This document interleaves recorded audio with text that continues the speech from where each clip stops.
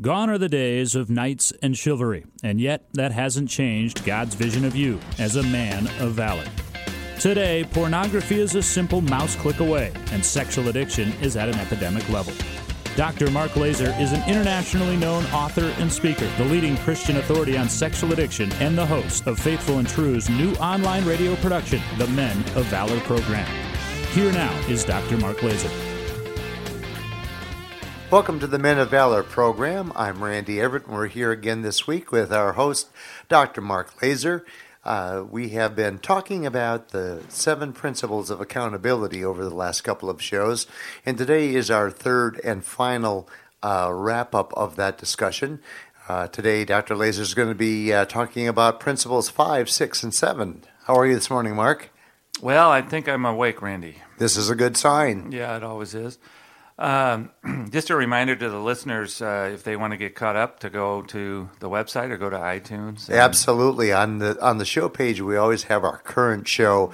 The show we're recording this morning will be up this afternoon. And then, as Mark just referenced, we have the podcast archive page that is part of the Men of Valor show page there, in which you can go back in time and listen to all of our previous shows. So, in other words, we're not going to summarize the principles. We're just going to keep rolling on. That's a great idea. So, principle number 5 of accountability is, I think, one of the ones that's the least understood. It basically is stated this way. If you're going to be accountable, you have to have a plan for the temptations that you know are going to come in life. Prepare ahead, sometimes in a time of strength, for a time of weakness that we all know is going to hit us.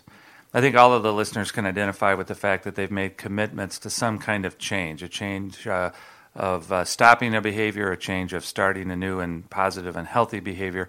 We all have good intentions, and then there comes along those temptations to do whatever it is we're trying to stop, or to not do whatever it is we're trying to start. So this principle really speaks to that, and it says that when we're committed, when we're strong, when we're feeling more energetic about this, we should have a definite plan in place to deal with those temptations when they occur. Now, last week you were talking about having those trusted resources, those people that you can turn to in those moments of weakness. Right. Is that part of this plan you're talking about? That is definitely part of the plan, meaning that, principle 3 is that if we're going to make a change, we all need a group of some sort of accountability. And I think, again, one of the least understood parts of that is that it needs to be more people than we think. Right. The average guy believes that I can have one accountability partner, and that person's going to check with me once a week to see how it's going. Well, that might work for some more minor things. I've got a current project I'm working on, and I have one accountability partner who reminds me about how I'm doing with that. That's not a major change I'm trying to make in my life. That's just a writing project I'm trying to get done. Some of the major things, we're going to need those 10 guys. And the reason we're going to need 10 is that, we need constant reminders, number one. Number two, we need to have guys that we can call and get with, even at, the last minute if we need to. So this preparation does mean cultivating, that group of let's just keep it around number 10 guys that are part of our accountability network. What other steps can you take then, once you have that group of support in place? What other steps are possible for you to make to be prepared for those moments?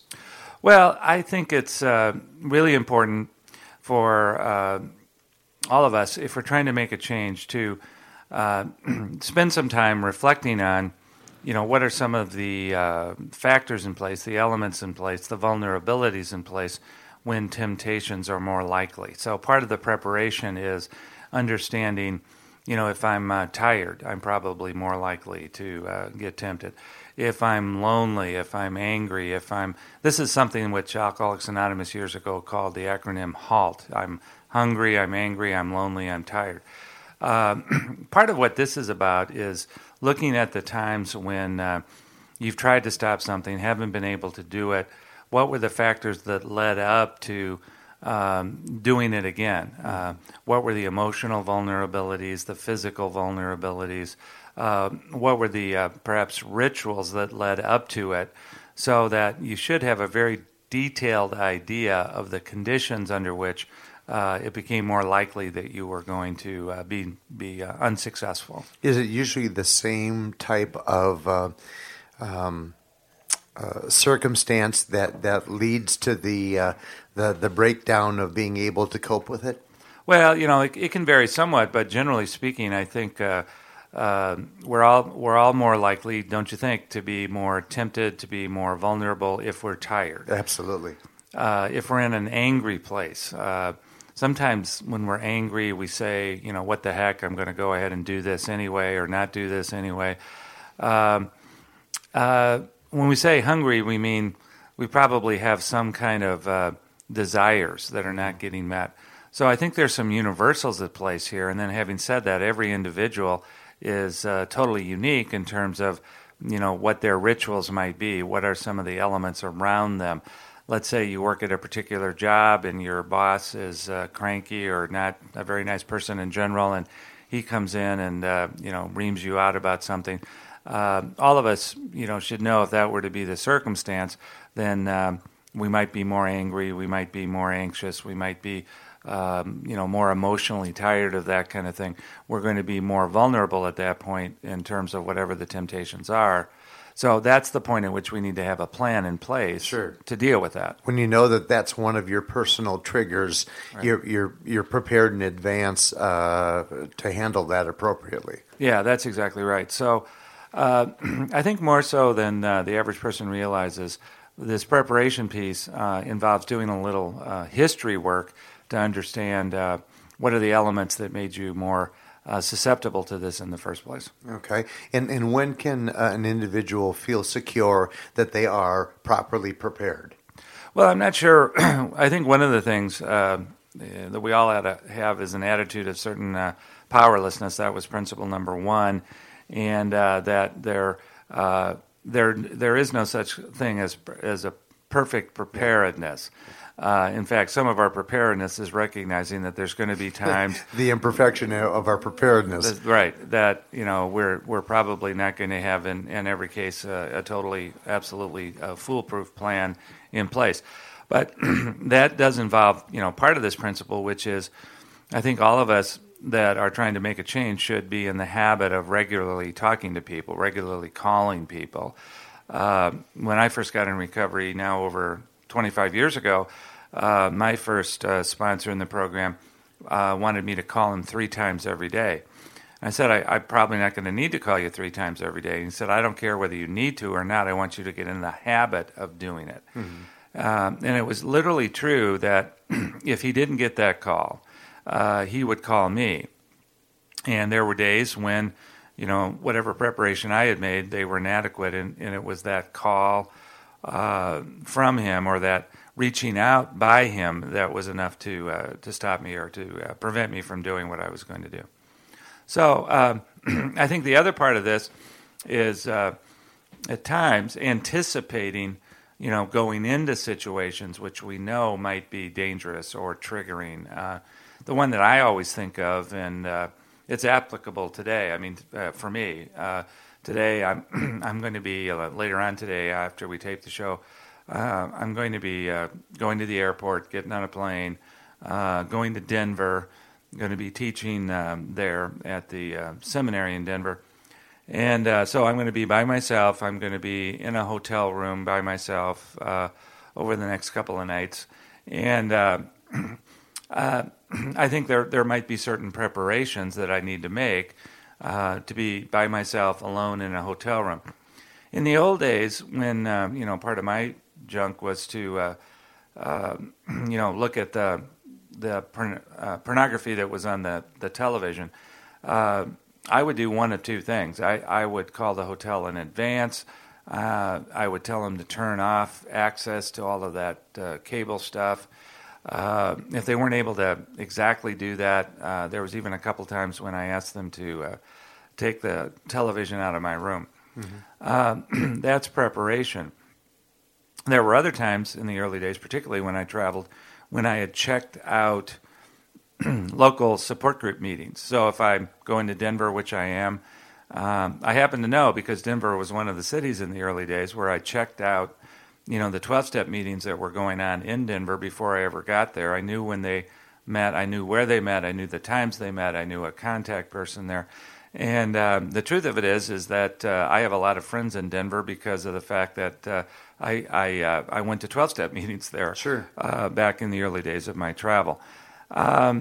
So if you're going into a dangerous and vulnerable situation where you know that the factors are in place that might make it more likely for you to be tempted, then I think we prepare ahead and have a plan in place. I was talking to a guy last night who is traveling for 2 weeks to Amsterdam. Well, we all know that Amsterdam is a beautiful city. There's wonderful things to see there, and it is one of the world's largest red light districts there. So he has a plan in place of phone calls, emails, Skype sessions, not with me necessarily, with his accountability brothers. He's got a regular plan to check in daily with his wife. And, he's found a hotel that's not anywhere near that kind of stuff. So, he's prepared ahead for the 2-week time in a very, very dangerous and vulnerable place. Right. Okay.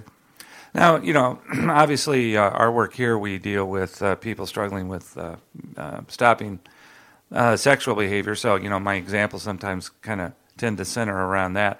I mean, the same kind of principles would apply to, alcoholism, eating disorder, gambling problems, whatever it is we're trying to change.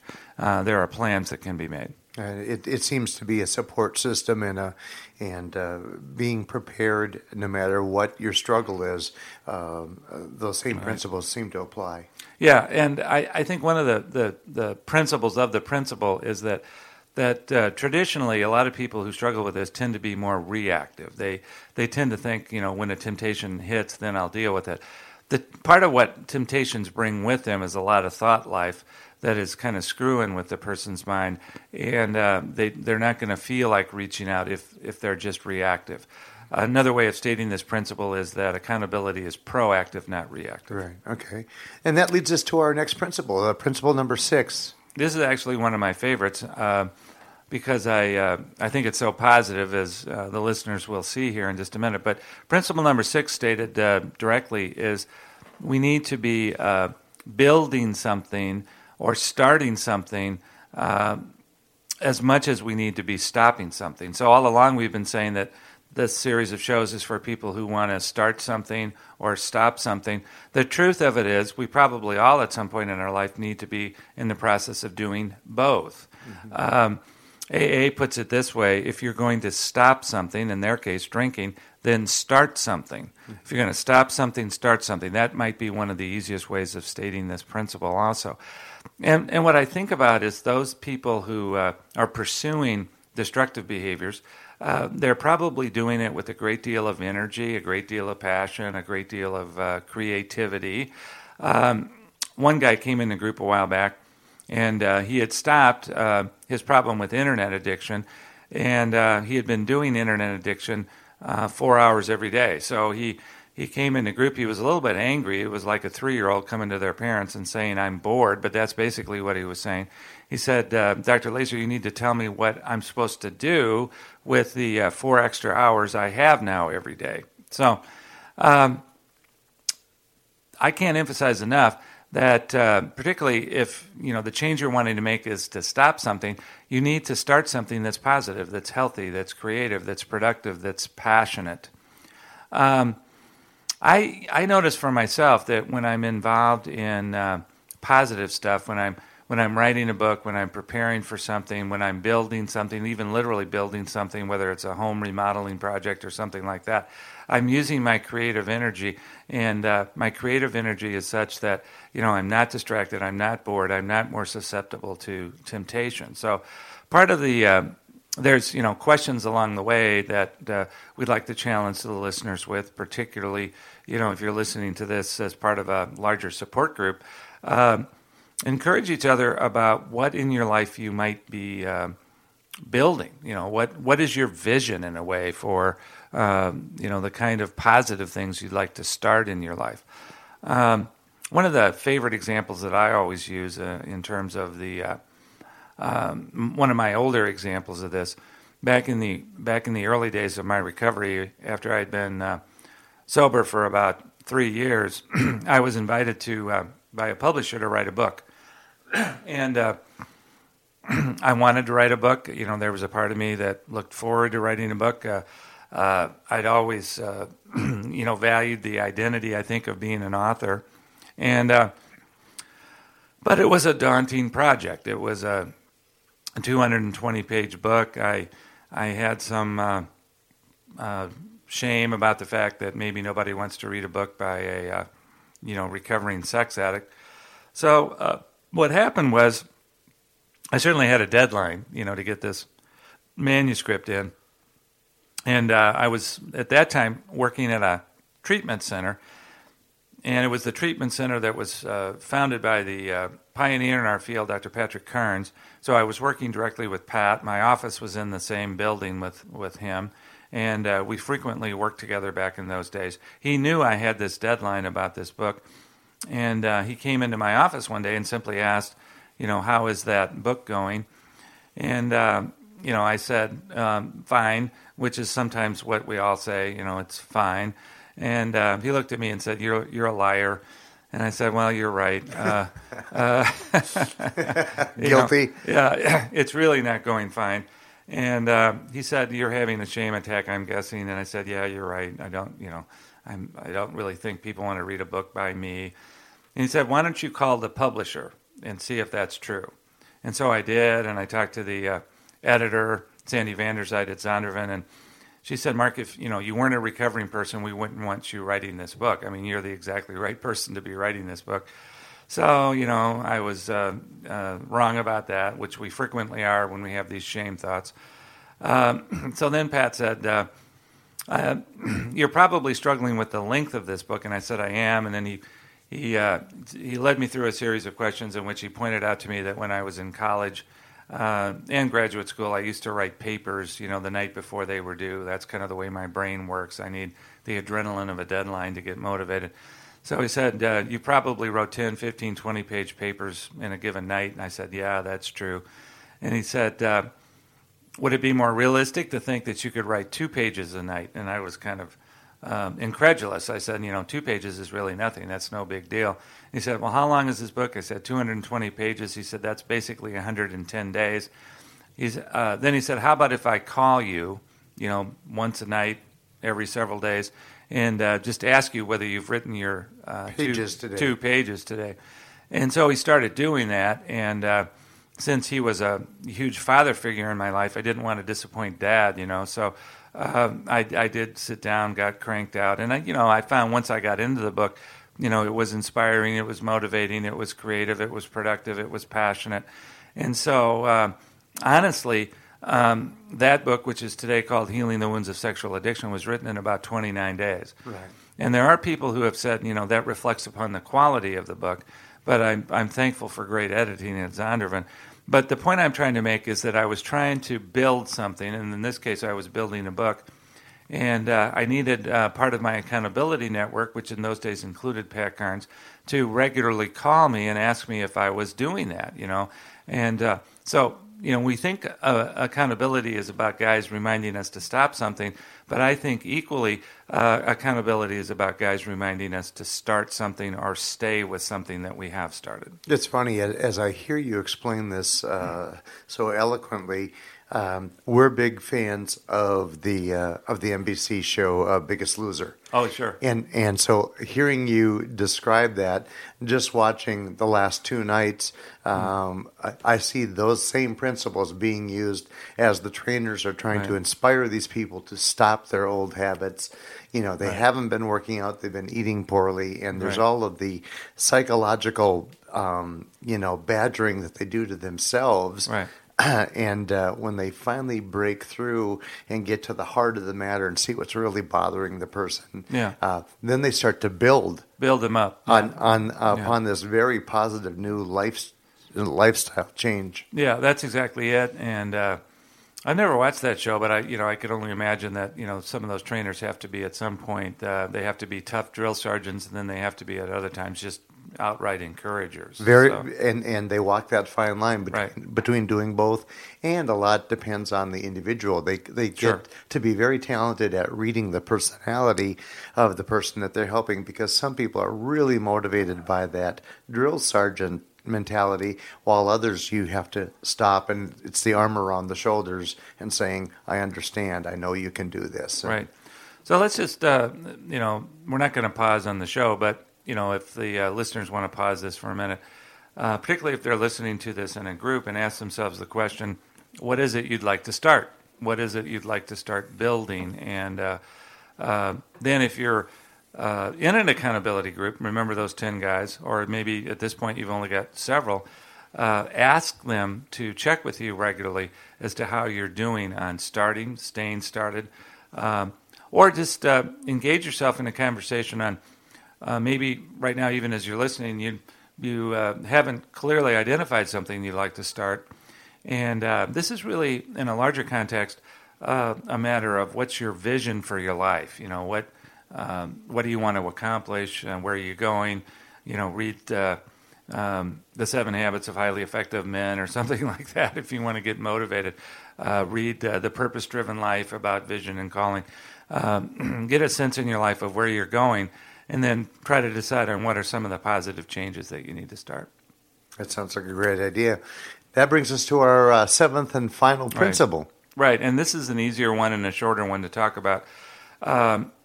One of the things that both impressed me and also bothered me when I first became acquainted years and years and years ago with Alcoholics Anonymous was the idea that you are going to be an alcoholic for the rest of your life, and that you're only one drink away.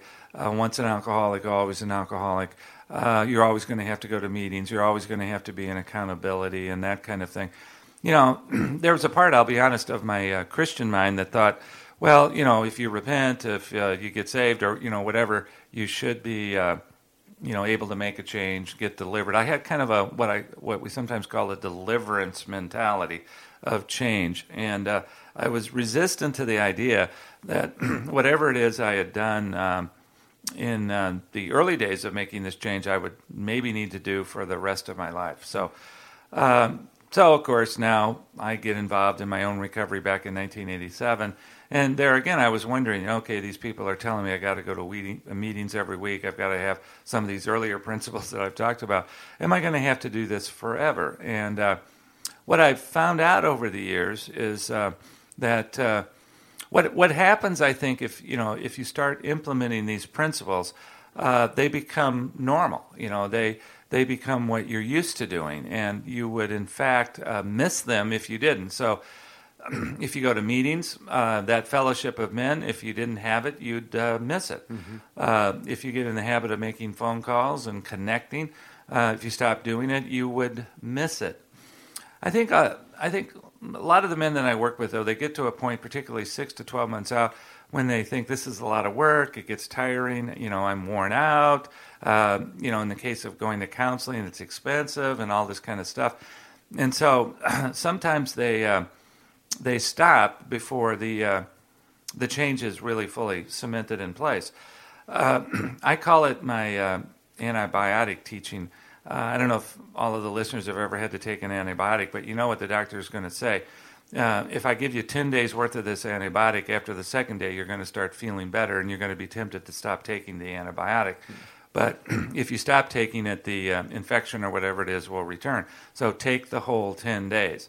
That's really what this principle is. If I could state it simply, do whatever it takes for as long as it takes, including the rest of your life. Mm-hmm. Do all of these principles in such a way that the principles become your normal standard of living, and they don't seem exceptional after a time. Mm-hmm. It will get tiring. It will get sometimes expensive. It will at points be inconvenient to do some of these accountability principles. But everybody that I talk to who's gotten to 3 to 5 years of sobriety basically will say the same thing. I'm grateful for what I've had to do. I enjoy doing what I started doing, and I'm going to continue doing it for the rest of my life. Don't get me wrong. If in the first 90 days of a recovery program, you need to go to a meeting every day, chances are you're not going to need to do that for the rest of your life. But going to meetings, being in fellowship, having an accountability team in place. The truth of it is, I don't need my accountability group of men in my life to make the same changes today that I was making 25 years ago. Mm-hmm. But there comes along other things that I'm trying to do today in which my accountability group can now remind me about things I'm trying to stop or things that I'm trying to start. Well, and the friendship and the trust that's been built up over the years with that group of individuals is so set in stone that that you can trust them. You know that you're going to hear the truth when you turn to them. As we wrap up today's show, Mark, I'd like for you to tell our listeners, we're going to tease them a little bit because we've got a couple of special guests coming in next week. That is right. We've got some internationally known experts, Dr. David Delmonico and Elizabeth Griffin, who have been involved in our field for 20 or more years. And they are international experts in internet and the dangers of the internet, how easy it is to get sucked into internet addiction. And they have some very clear ideas about what all of us can do to avoid the dangers of the internet. Oh, we're excited to know that they're going to be joining us. And we'd like to thank our listeners again today. Any thoughts to leave the listeners to as we wrap things up here? Well, I'm just aware of the fact that all of these shows, these 7 principles, they sound daunting, they sound challenging, they sound difficult. Basically they sound inconvenient at times, and they're going to involve getting out of a comfort zone. Anytime we're getting out of a comfort zone, that's exactly where accountability comes in. And that's exactly, though, where AA talked about do this one day at a time. Don't look at this for the rest of your life like I was just talking about, but look at what you need to do tomorrow, what you need to do for the next week. Keep it simple, and I think you'll find that before too long you'll recognize doing this one day at a time, you've got a fair amount of time in place that you've actually accomplished the change that you're trying to make. And if you'd like even more details about these 7 principles that Dr. Laser has been talking about over the past 3 shows, his book, The 7 Principles of Highly Accountable Men, that's one of the 3 books in his Men of Valor series. And we would encourage you to take a look at faithfulandtrue.com, visit our bookstore where you can purchase that book and the other titles available by Dr. Laser and his wife, Debbie Laser. We thank you for listening to the Men of Valor program. I'm Randy Everett. I'd like to thank Ben Laser, our engineer and technical director, and we'll be back with you again next week. You've been listening to the Men of Valor program with Dr. Mark Laser. For information about this program or to learn more about Faithful and True, visit us at faithfulandtrue.com. That's faithfulandtrue.com.